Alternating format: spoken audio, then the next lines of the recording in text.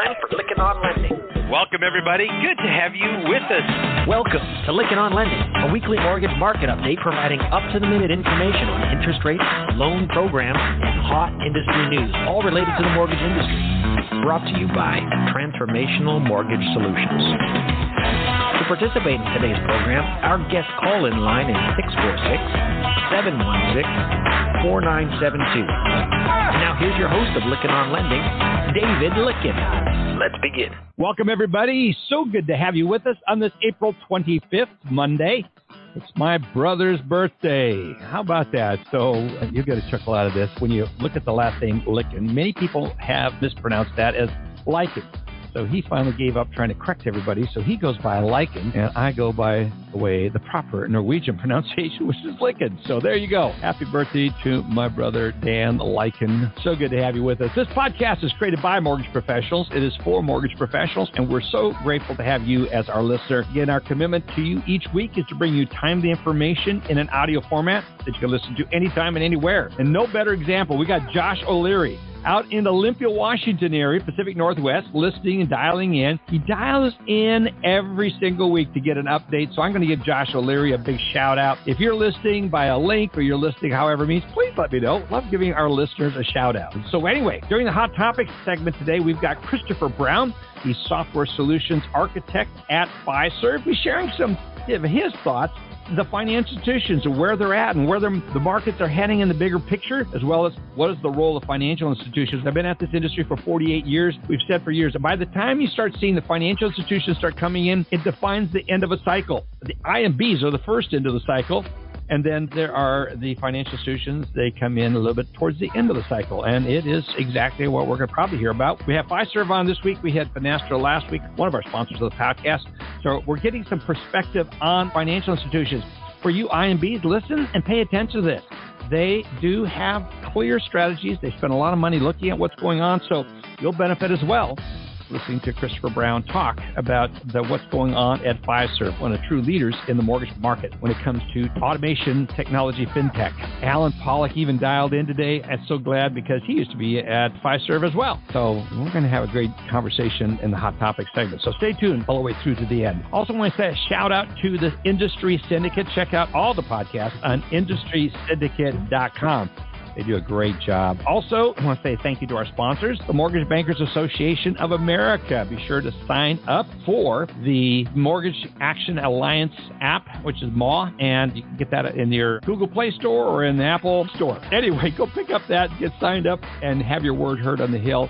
Also, Alan's going to talk a little bit more about the tech show, what he learned at the tech show. Really interesting feedback coming out of that. Also, Finastra is a sponsor. Thrilled to have them as a sponsor. They maximize convenience with post-closing functions, including funding, collateral tracking, shipping, insuring, and guaranteeing, and as the interim servicing and accounting. There's so much that they do. We had Troy Anderson of Finastra on last week talking about this. And again, we're going to continue that conversation with Christopher Brown this week with Fiserv. Also, a special thank you goes out to Lenders One and the Mortgage Collaborative. These two co-ops do a great job of helping lenders and vendors get together in a smaller, more intimate setting where we get together and talk about what's going on in the trends of the industry. Encourage you to be a member of both of them. Select at least one of them, but that should not negate your membership with the MBA, which is numero uno always. Also, Total Expert, the leading fintech software company that delivers purpose-built CRM technology and create a customer engagement for the modern financial institutions. I got to tell you, go back and listen to the interview we had with Joe Weldu on March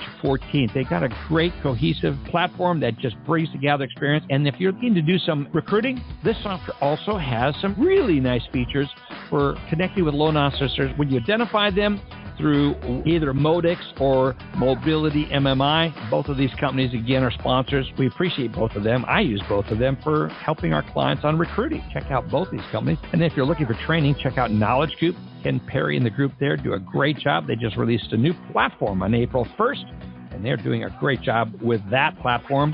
We're broadcasting on that platform as well.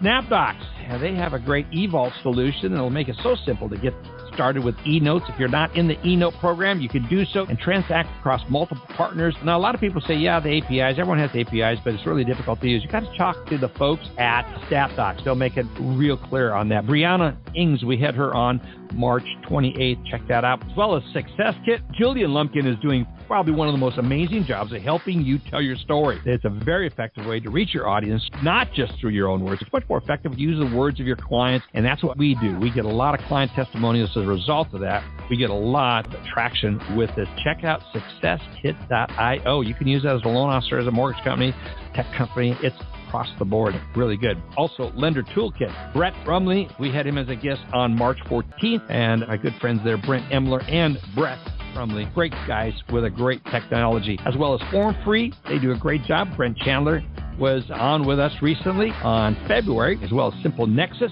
We have Lori Brewer on March 21st.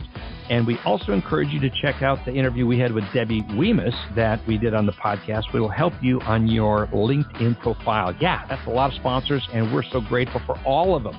There's even more sponsors on our webpage. Go to LicketOnLending.com. Check out all of our sponsors. Especially a thank you goes out to Alice Allen, Matt, Jack, Rob, and Les for their contributions each week. Welcome to the Lykken on Lending Hot Topic segment. Again, it is April 25th. We're excited to have Christopher Brown joining us, who is a software solutions architect. What solutions they're bringing in? He's with Fiserv, and he'll be talking and sharing some of his thoughts on the financial institutions, where they are at, what they're looking at in the markets, and where the markets are heading. And the bigger role of the financial institutions are going to be playing, especially when it comes to HELOCs, at least from the perspective of Fiserv. I always love getting insights into market leaders. Christopher, it is so good to have you here. I so enjoyed meeting you when you came by our reception hall in San Diego at the annual conference. I met you and I go, you're going to be one of those really great guests because the energy you bring, the wisdom you bring. And so welcome to the podcast. David, I'm so excited to be here. I know it's hard to believe that it's been 6 months since you and I hung out together at MBA Annual, but I'm glad we finally are able to get together. And I feel like there's been so much that's changed in the market since our time sitting together. I'm really excited we get to talk today. Yeah, we got to give Amy Hansen a big shout out with Soroka and Associates, because I've been friends with Pat Soroka for so many years, and you're here as a result of Amy's tenacity. I was saying, Dave, you got to listen to this guy. You got to listen to him. Got to meet him. I think he'd make a great guest, and I'm really excited about the interview that we have going on today. So let's get started. There's so many things, but first of all, for those that do not know you, Christopher, this is, I think, your first time being on the podcast. So tell us a little bit about yourself and your background. Sounds good. I think I come in with a lot of knowledge. I've been in the industry now, it's hard to believe, 20 years that I've now have been in the mortgage space. I started in 2002 as a loan officer and did that for many years before finally joining a mortgage banker here in Reno, Nevada. And there I really got exposed to opportunity to move just out of being a loan officer, but being in to help find products. And we talked about first-time home buyers, people that are in unique situations. In Nevada, it's kind of a unique territory for the fact we got a lot of manufactured housing here. So I become kind of an expert in those, and then had an opportunity to move into kind of helping with secondary and operations, which really gave me a broad experience of understanding what was going on. And then again, we had some foresight in 2007 that the market was changing, that organization was exiting the retail space, and I ended up joining the mortgage technology space in 2007. So for the last 15 years, I've been part of a product called PC Lender, is what it was formerly known as, and now is referred to as Mortgage Director. It's a Fiserv product. And I've done everything from product support, implementation, training, level 2, level 3 tech support. I went back to school to get my degree in development and going down that avenue of taking over development as a part of our organization and then moving into being the architect for Mortgage Director. So really have had kind of a broad background, which allows me to sit down, to talk that plumber-to-plumber conversation, talk about where the market's going, where technology is going, and how do we bridge that gap to work on meaningful things at the end of the day of how do we get a loan closed, how do we retain that borrower, how do we move the platform forward as an organization, and, of course, enjoy all the things to learn along the way. Well, you do a great job articulating it really well, and excited to get in and gaining some new insights from this interview. And so let's start with, in terms of the broader lending ecosystem and the need for lenders to make meaningful connections with partners in the mortgage lending process, what are you seeing as a key trends that lenders are paying attention to right now? You know, I mean, obviously we all want to talk about interest rates, but really I think for us today, our conversation is more on the technology side. It's a lot about the vendors that are in this space.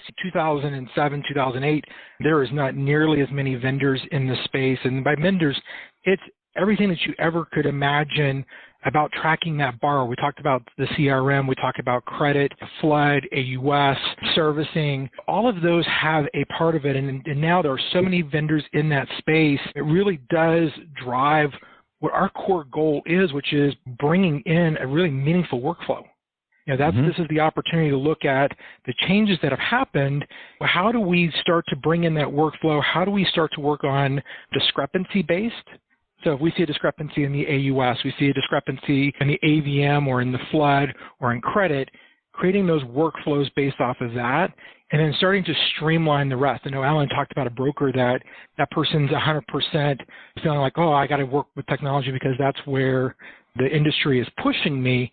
It's more about letting him do what's the secret sauce in that exception base, but giving him the tools and the resources to have a meaningful workflow along that process. And of course, in that process always is my favorite topic, which is compliance. Always having that compliance there, and you need new tech to do it. Yeah. Jack, let's get over to you.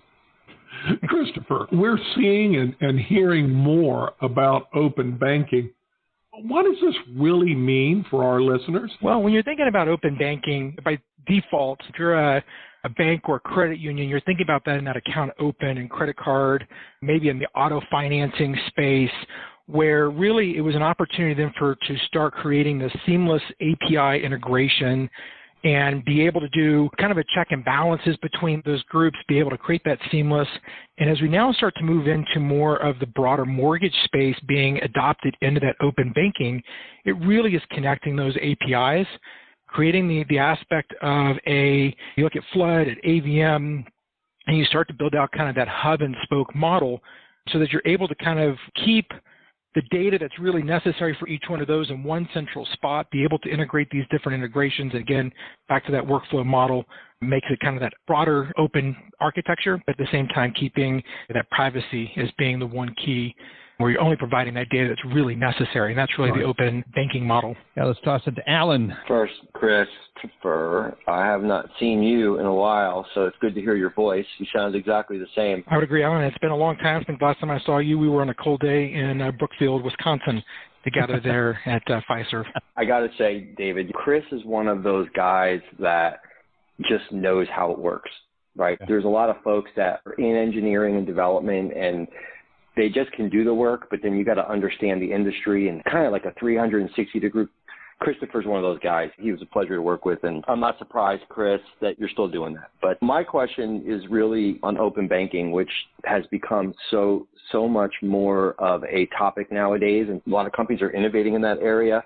But there's a difference, right, between what Fiserv does and Mortgage Director compared to outside the rest of the industry. And so I'm really curious. Open banking seems to be so much tied to the public cloud. Are they the same, and how are they related? What really is the difference there? The public cloud definitely can be a scary word if you're looking at it from just the words of public and cloud.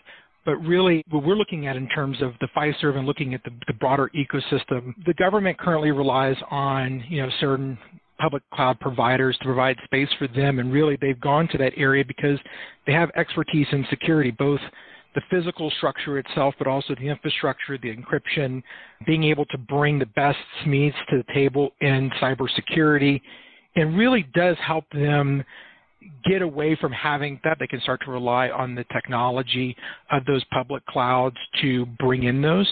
Again, they are very heavily regulated at the same point. It allows them to broaden up and focus on their business. And for us, I feel like in the banking space, in the credit union and mortgage banker space, they want to now be able to feel comfortable that, hey, that infrastructure has been taken care of.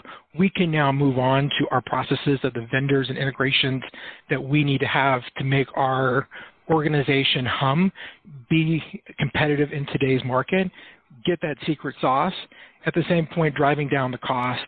And again, obviously the expense that comes along with having that expertise is offset by also knowing that these people, this is their specialty. My specialty is mortgage banking. Yeah. Jack? Christopher, when we think about open banking and the public cloud, can you talk to how this is going to present advantages to the mortgage banking process, ergo our listeners, Christopher? This topic I could probably talk about for many podcasts about the different things that we can get for the advantage. Really, if you think about what folks are driving every day to, it's how do I automate that workflow? How do I improve my service levels? How do I do automation for like verifications? How do I really know that borrower is truly who they are and find all the different characteristics? Can I get into removing the human error? There was a conversation a few weeks back with Brian Montgomery. He talks a lot about one aspect of his conversation is regarding removing potentially clerical errors that was in the market, and that's something that we had seen in 2008. How do we remove different aspects of those different items that are going to bring a scratch and dent to the loan itself, but also how do we remain competitive? You have to stay competitive in today's market. You need to have the different offerings that are in there, and it really comes down to the benefit to the borrower.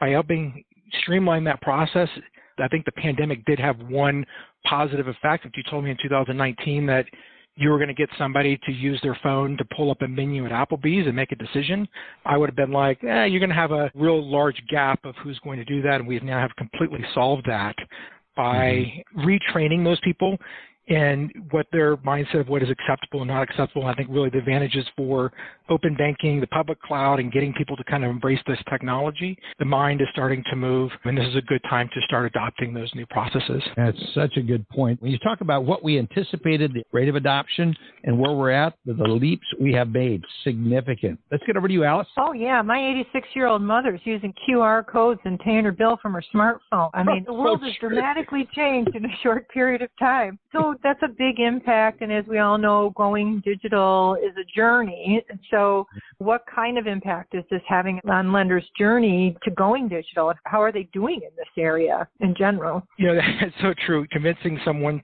that's 86 to pay their bills online is really difficult. And you look back at now all the tools that are in this space and that have joined this space, and let's just say the last 8 years being around, we still feel like it's partially cobbled together because everybody's kind of coming at the secret sauce. I think we talked about before, certain people do things really well. They offer a lot of things, but really finding the secret sauce of each one of those being the case. But at the end of the day, the person who we got to remember, are they seeing the seamless in their mind, and that is the consumer?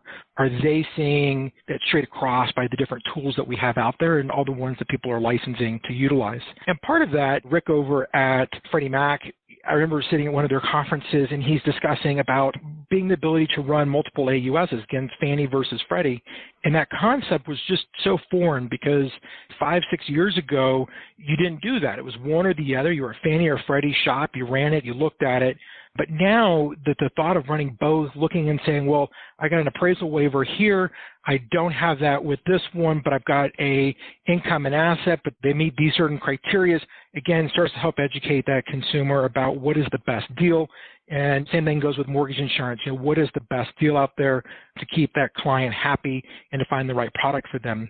So again, as we put together that best digital experience, we've seen the pandemic has changed a lot of the consumer's mind about what's acceptable of use of technology. Our industry has the opportunity to continue to keep driving that message of technology is here to make sure that you as a consumer are making the best choice, and here's all the work that we've done to educate you and to bring you up to knowledge about this very difficult topic of you're going to finance a home. And then you're dealing with the whole what can I afford today versus what I could afford just a few months ago, or it seems like just even a few weeks ago. It's dramatically shifted. We're seeing some big changes this year, interest rates being one of them, business product mix is being another. What are you hearing about what will impact the listeners, our mortgage lenders listening to this podcast this year? You know, David, I think typically people have always focused on one portion of their costs, and that is streamlining what they're doing in operations and reducing the cost at the same time. And if we look at the cost to originate a loan, a lot of that focus was on the LO and their compensation that's in there, and that's been changing the last few years as people are reducing costs,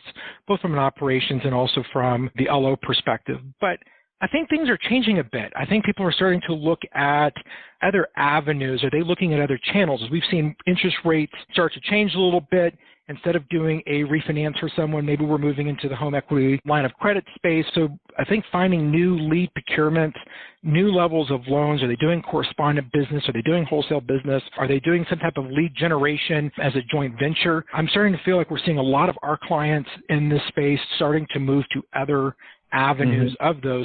And really that's to help support the technology side, but also help the customer for life philosophy, which again, I think is where people are now going in the CRM space is I fought really, really hard to get that person in the door. I paid really, really good money to get that loan originated. What do I do now to utilize technology to use each one of the pieces of that hub and spoke model to continue to hold on to that client for life? How do I get engaged with them and know my client for life? And really, I think tech is here to help drive that message and drive that into people's business that are willing to look at the overall ecosystem of that lead and that cost. And any sense of what you're seeing as far as cost for the leads? What are you hearing? Do you have a unique perspective on that from what we're hearing? I think MBA is probably the one that's got the most finger on what the cost to originate is. And again, I think as we start looking at a mortgage banker versus a credit union versus a bank, each one is going to have a different cost. And you look at someone that's in the credit union space, again, a market that really does need the mortgage bankers' help to kind of help them with their balance sheet problem that they typically have, especially if they don't have a mortgage division. That is an area that really they don't realize, oh, this isn't one avenue that I can go into. And again, they're usually very conservative in their nature. And again, that really helps with a lot of the products that we see today.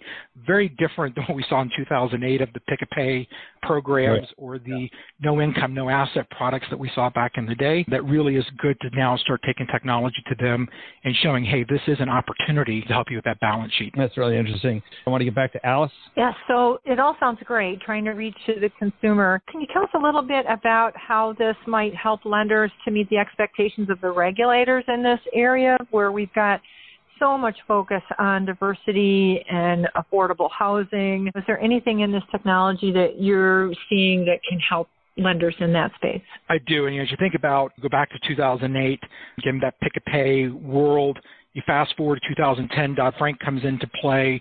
We see the change of the adoption of the LE, the CD to our market space. We get rid of the TIL, the GFE, the HUD. There's no longer fees just randomly showing up at the end of the table, person trying to sign. And also the fee's not different and things are much different than it was when we discussed at the beginning of the application. All that stuff has gone away, and that's really, if you go back and look at, the stuff that Brian Montgomery talked about at the beginning of the month on April 11th on his podcast, a lot of it is about what is the regulator looking at. And I think before, like we look at fair lending as being an example, that process before was always post-close. What was the fair lending activity? And now I think the expectation is more on what is it today? What is it in there? Setting up some guardrails to make sure that the lender is aware as that transaction is going through the pipeline or is entering the pipeline, that they understand exactly what their fair lending risk is. Are they doing things within the tolerance that they're supposed to? And I think now the expectation is much different than it was 15 years ago of you need to be utilizing technology to stay in the positive aspect.